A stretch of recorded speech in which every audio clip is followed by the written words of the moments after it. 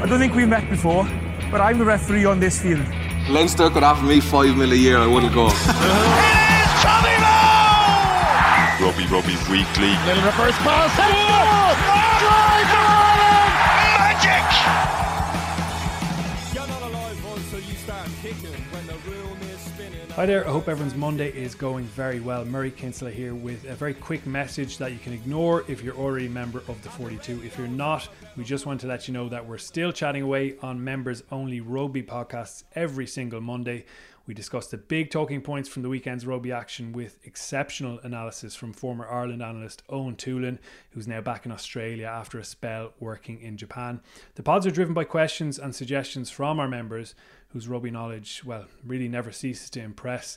If you're keen to get involved and get more of our rugby coverage every single week, then just head over to members.the42.ie. That's members.the42.ie, where you can sign up for membership, which includes a range of other podcasts and weekly newsletters, including Rugby Insiders. Today's episode of the 42 Rugby Weekly Extra involved Owen and myself discussing the latest round of Interpros, all the action from Super Rugby Trans-Tasman, and also the upcoming Top League final in Japan. Here's a taste of our chat.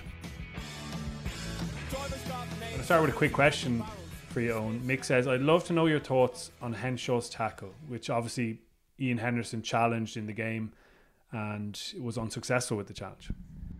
Yeah, I actually did not have a problem with the tackle. I thought initial contact was just below the shoulders on the chest. It's not the type of tackle that we want in the game. If we're trying to reduce that risk, we need to be targeting the ball or below the ball.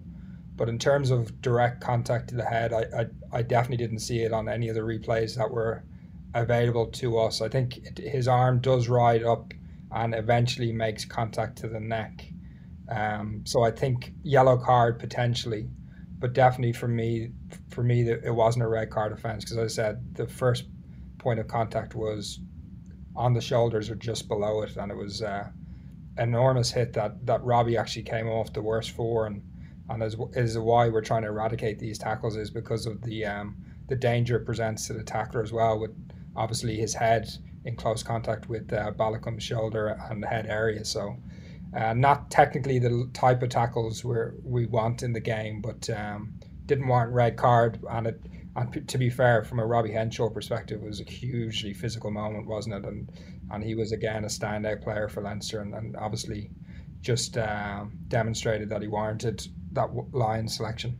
Yeah, he's been outstanding. I'm in total agreement with you. I don't think it was even a penalty, and it wasn't given as a penalty. They went back to the offside against Larmour, and I was in total agreement with it. Obviously, you initially see it and you go, oh, he's in trouble here.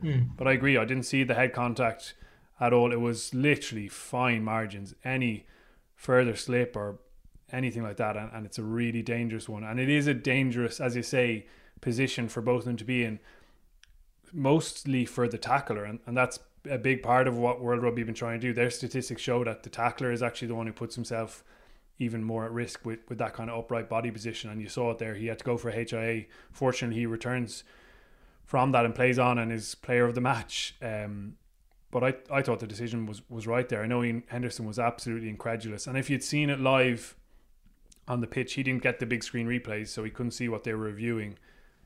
I can understand his reaction completely. So yeah, it was a really rare one where just another centimetre and it would have been, I think, a straight red card. It shows how fine the margins are around that kind of stuff. There's a really interesting one, probably some of the listeners won't know about down this neck of the woods, is in the NRL.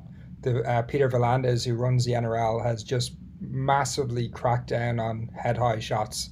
For people that have watched NRL in seasons gone by, it was like watching a different sport. Direct contact to the head was play on, not even penalty.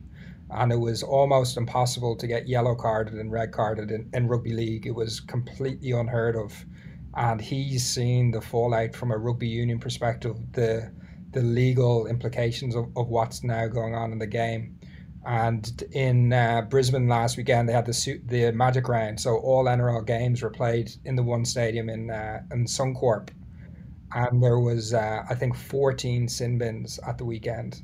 And the NRL world has gone absolutely mad over this complete change in terms of interpretation around direct contact to the head, and the fact it's come in. I think we're into round 9 or round 10 of NRL now, and there's just people are baffled by the new interpretations. But when you see some of the contacts, there'd be red cards all day in rugby union, just swinging arms to the neck, and the rugby league fraternity are struggling to come to grips with it. But V'landys has obviously recognised the legal implications if they continue down the road they've been going down, and it's a massive sea change in rugby league.